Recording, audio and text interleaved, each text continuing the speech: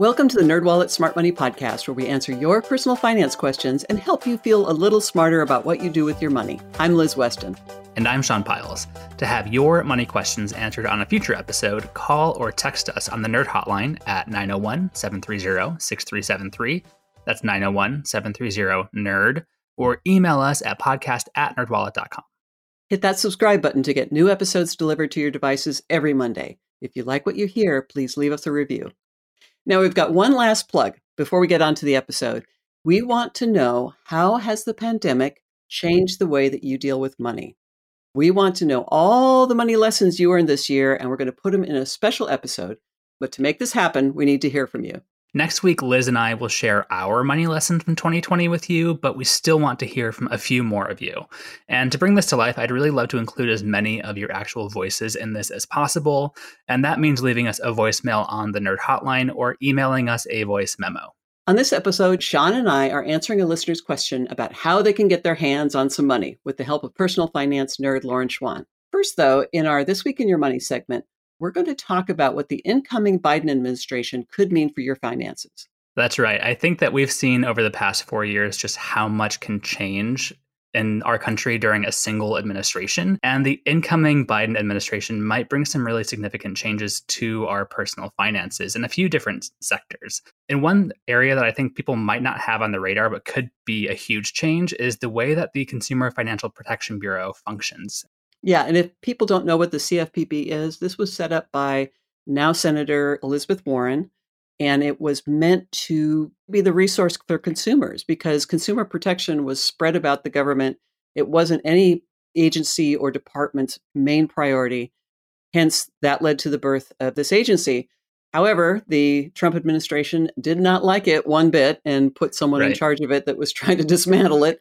So now we've got a chance to basically revive what had been probably the consumer's strongest protector. One thing that's kind of incredible about the CFPB is that it's returned billions of dollars to people who have been harmed by financial firms since its inception, but it's really lost its teeth over the last 4 years. According to a report by the Consumer Federation of America, the average amount of monetary relief per case awarded to victims of illegal consumer financial practices has declined by about 96% over the past few years, which is pretty incredible. So under the director from the Obama administration, the CFPB awarded nearly $60 million in consumer restitution per case. Yeah. And that fell to $2.4 million under the current director. So a huge change. Well, and companies, especially financial services companies, learned to pay attention to the CFPB under the Obama administration. And it was actually kind of gratifying when a consumer came to us and they had a knotty problem that they couldn't solve. We could tell them, let the CFPB know, make a complaint there, and things happened. Obviously, that hasn't happened in the last 4 years, but maybe we'll see that again.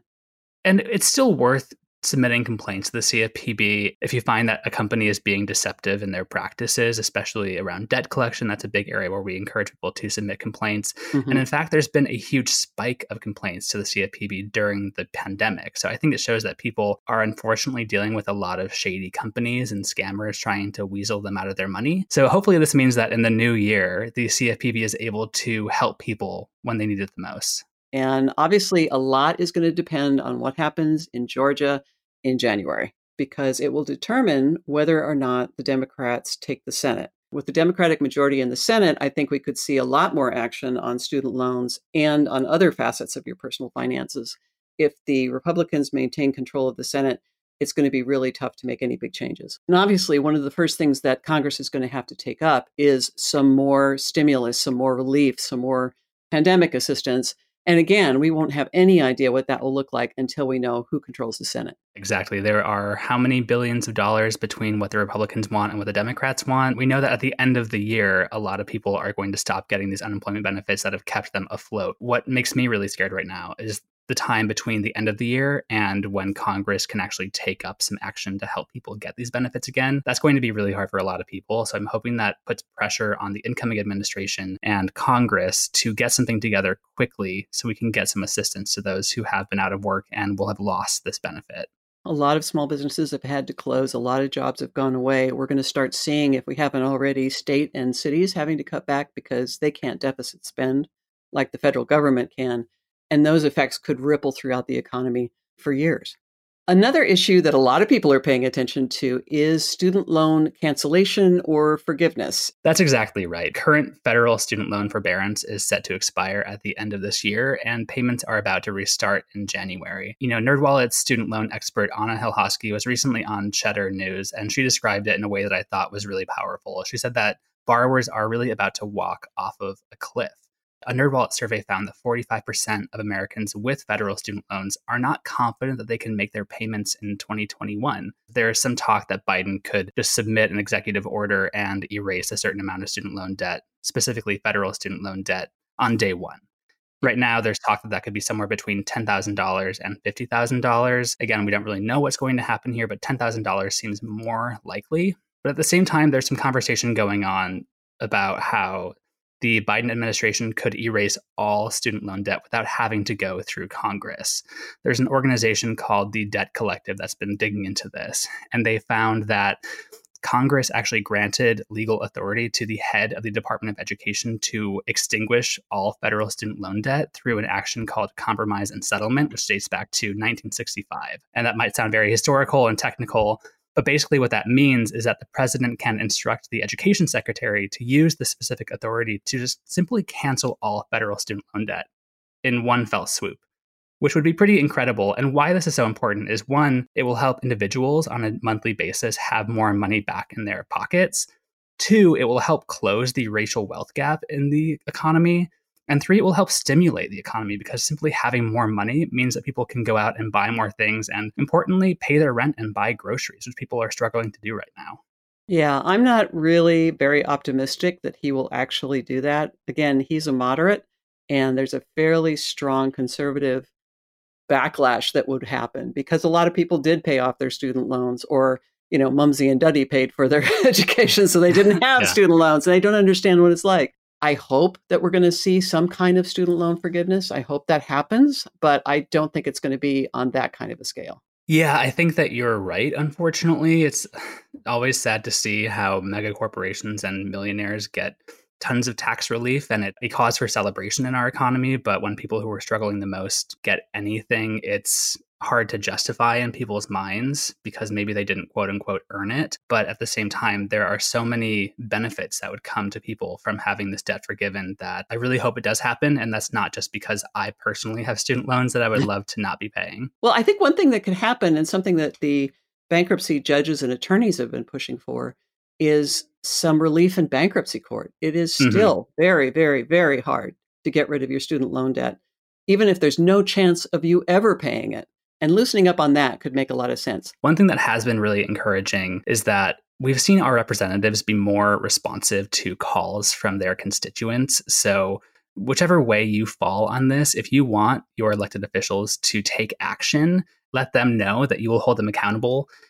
Give them a call, write them a letter, make it be known that you are going to hold their feet to the fire, and that if they don't give you the assistance that you need, that they'll probably pay for it come election year.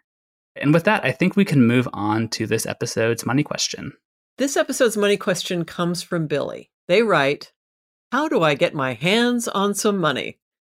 I loved this question when I saw it come in because it is so very simple, but there's so many possible answers. And the nosy part of me wants a little bit more information here. Yes, please. Like, when do you need this money? How much money do you need? What do you need it for? Like, please tell me you're not just going to get some money to buy the new iPhone. Like, what's going on here? But there are a lot of great answers to this question at the same time. Yeah. And to talk with us about how people can get their hands on some money, we're bringing in nerd Lauren Schwan. All right, let's get into it. Hey, Lauren, welcome onto the podcast. Hi, thank you for having me. So let's start by talking about some of the tried and true ways to get your hands on some money. Where do you think Billy should start? Yeah, there are many ways, as Sean mentioned earlier, but I think anytime you have that personal finance dilemma or concern, it's always a good time to revisit your budget. So I think a good place to start really would just be to make a list of all your expenses and then see if maybe there's some unnecessary spending you can cut. And I don't want to, drone on about getting into cutting your daily latte or your avocado toast and things like that. Right. I mean, you're more than welcome to if that works for you. But there are some things you can do that might have a little bit better reward for you. So You might want to say, for example, change your cell phone plan. A lot of us, we're home right now. Maybe we don't need that unlimited data package and we can get by on Wi-Fi, or, cutting your subscriptions in your cable package, things like that. I know, at least for me, my husband and I right now, we're spending about $130 a month on our internet and cable. And we really don't watch TV all that much anymore. We have Netflix and Hulu and all those things. Mm-hmm. So if we are just to remove that half of the equation, we can save something like $70 per month. So that can really add up. Things like that can free up the money in your budget more quickly. Well, you raised a really good point there, Lauren, because there is this whole realm of thinking in the personal finance world that is all around those lattes, all around the avocado toast. But those things aren't going to make that big of a difference. If you can find a way to cut $50 or, in your case, $60 from your budget, that will add up much faster and will make it so you have more cash in your budget to hold on to. Yeah. And of course, if there are several things like that you can do, then that will add up too. $50 here and $50 there, then that's $100 back in your pocket. Yeah, and cable is a good one to talk about. My husband and I went back and forth for months, probably years, thinking, oh, can we really do this? When we cut it, honestly, we haven't looked back. It does not really change your life that much. But for a lot of us, there's plenty of those expenses that we can cut. There are some people that are already living pretty close to the bone, and there's not much that they can cut, right, Lauren?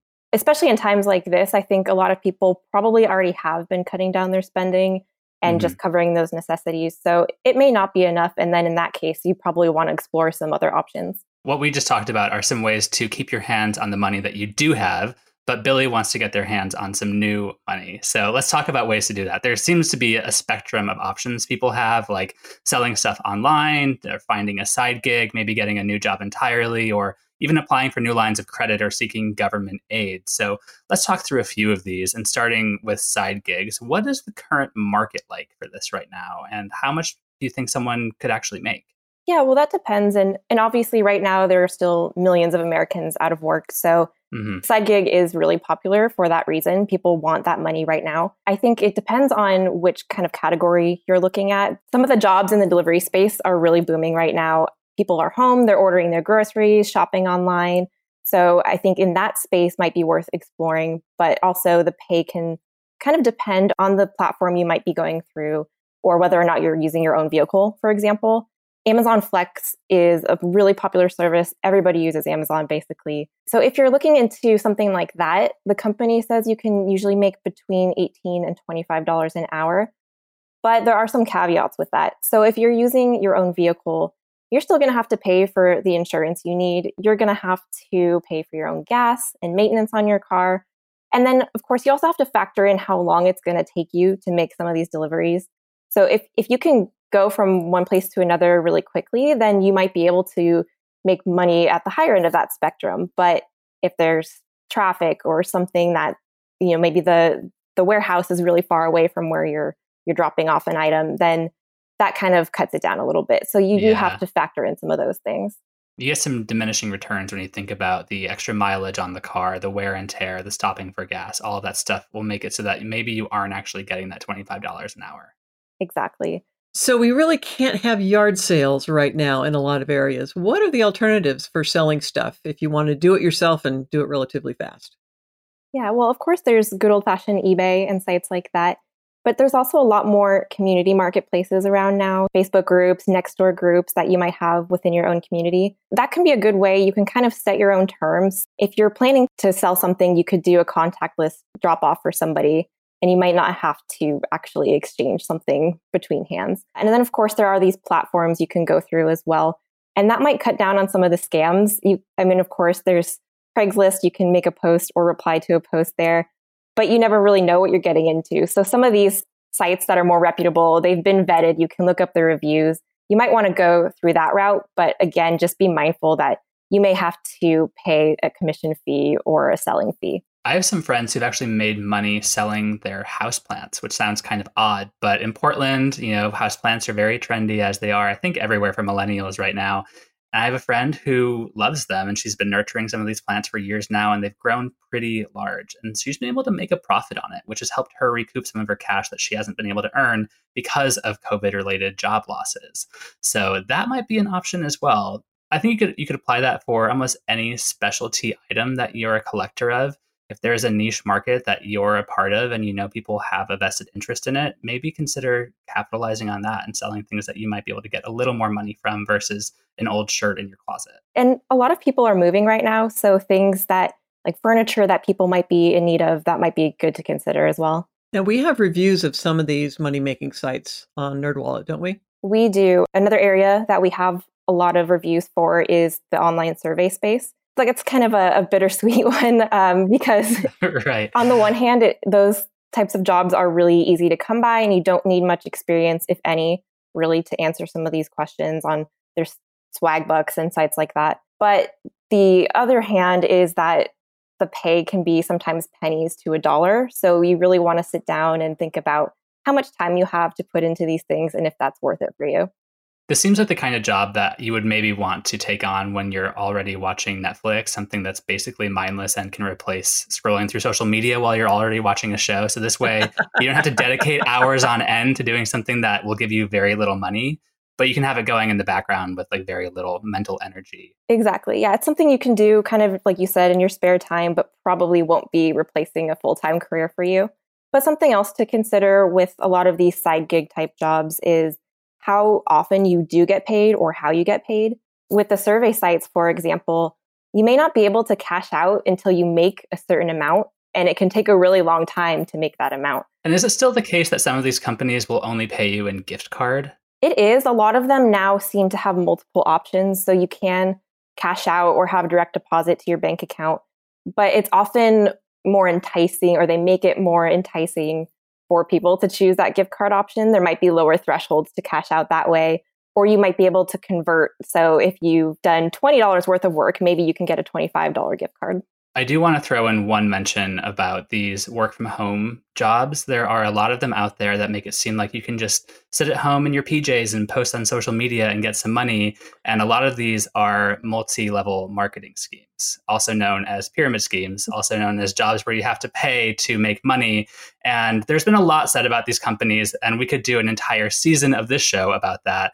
But I would direct folks to a podcast called The Dream if they want to learn more about this. I need to say, if there's a company that is requiring you to pay money to earn money from them, just back away, turn around, don't get into it because it's not going to make you a lot of money. Yeah, and Lauren, we should talk a little bit about, because of the pandemic, a lot of people are not comfortable going out and doing delivery jobs or things that require them to be face-to-face with the public. Do they have any other options? That's one good thing that's come out of the pandemic is I think a lot more jobs are going virtual.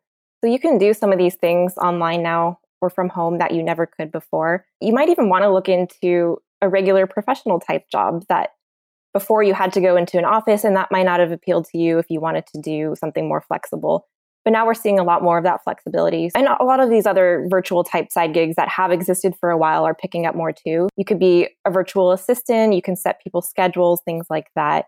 And tutoring jobs and teaching jobs can also be really good. And they tend to pay more as well. So you don't necessarily have those same fees, or they might be lower, but you don't have to pay expenses like gas because you're not leaving the house. Right. The more you can think about your own skill set and how you can adapt them to the new way that jobs are being presented online, I think the more money you'll actually make. It'll probably require more time, of course, to do it because you have a specific skill set. And in the case of tutoring, that can be a few hours a week, if not more. Again, you'll make more because you do have a specialized skill. Exactly. And I think that being said, there might be a little bit more demand in this space now because, as we've talked about, people might not feel comfortable ride sharing right now or having somebody come clean their home. So a lot of people are going to end up looking at these same kind of jobs. You also might want to consider ways you can make yourself stand out. So you can polish up a skill, you can get an online certification. And if you have any sort of virtual or remote experience in the past, that might be something worth putting on a resume or in your cover letter, because maybe not everybody has that, and that can help you stand out a little bit. All right, so we've touched on a few ways that people can earn some money by selling things online or maybe getting a new job. I want to talk about ways to get money through new lines of credit. And let's say say Billy is in a cash crunch right now. How do you think they should think about getting a new line of credit right now, and what should they maybe avoid? Well, it's really easy to talk yourself into a need for getting cash when it might not be as acute as you think. So obviously you want to go through all the potential alternatives before you borrow money. And then if it's pretty clear you need to get your hands on some money, Your options are going to depend in large part about what your credit score is and what your job situation is. If you have good credit scores and a steady income, the world's your oyster. If you don't, you can easily find yourself in one of those debt traps, like getting a payday loan and winding up paying triple digit interest and not being able to cover the loan when it comes due and getting farther and farther into debt. Sean, you've written a lot about the potential for debt traps, so you know what I'm talking about. Right. Yeah. Car title loans are another one where folks who maybe don't have a steady income and can't get that payday loan will put their car title as collateral. And it's similar in structure to a payday loan where the fees are pretty exorbitant and then you can find yourself without a car. So I guess the bottom line with this is be really careful and be very thoughtful before you apply for a line of credit that you might not be able to afford. And I would say make that one of your final options. And if you're really up against the wall, there are charities out there that have emergency grants. If you need to cover your rent so you don't get evicted or really put food on the table, there are a lot of resources out there to help people. And we typically tell them to start at 211.org or simply calling 211 on your phone. That connects you to a United Way charity that can point you in all kinds of directions to get some help. Well, that brings me to another question I had for you, Lauren, which is about how to get government aid. What are some options that people have for that? Of course, there's things like filing for unemployment benefits if you qualify for those. And that also may apply to your situation if your hours have been cut. So you don't necessarily have to be fully unemployed to receive those. There also are some government programs that might be worth looking into. And sometimes the savings might be a little bit more minuscule, but things like cell phone plans. And if you're a senior or a veteran, then there might be more options available. There are programs that can help you save on your electric bill or cell phone bill. So it's really worth doing a quick Google search for some of those. We should also mention something that was the topic of a previous episode, which is missing money. Oh, yeah. So this is a case where there are, in every state, they have an escheat office, which is basically unclaimed property. And there are sites, it's unclaimed.org, I think, and missingmoney.com. And basically you just put your name in and you see if there's unclaimed property waiting for you. And typically there is. I mean, most people will find something.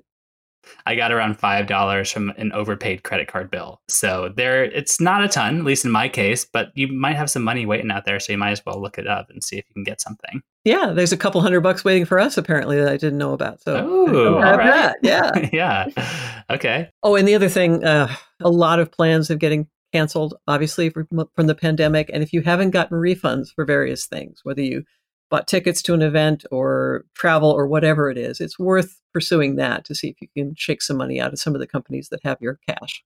Yeah, I have a feeling that when you call them, they're going to try to not give you back that money because they're pretty hard up for cash themselves. But I think this would be an opportunity to be very nice to whoever's working on the phone with you. That can take you really far. I say as someone who used to work at a call center. So okay. give them a ring and just a little bit of smooth talking and treating people like fellow humans can take you very far. Absolutely, because it's so rare. They're going to be so happy to hear you.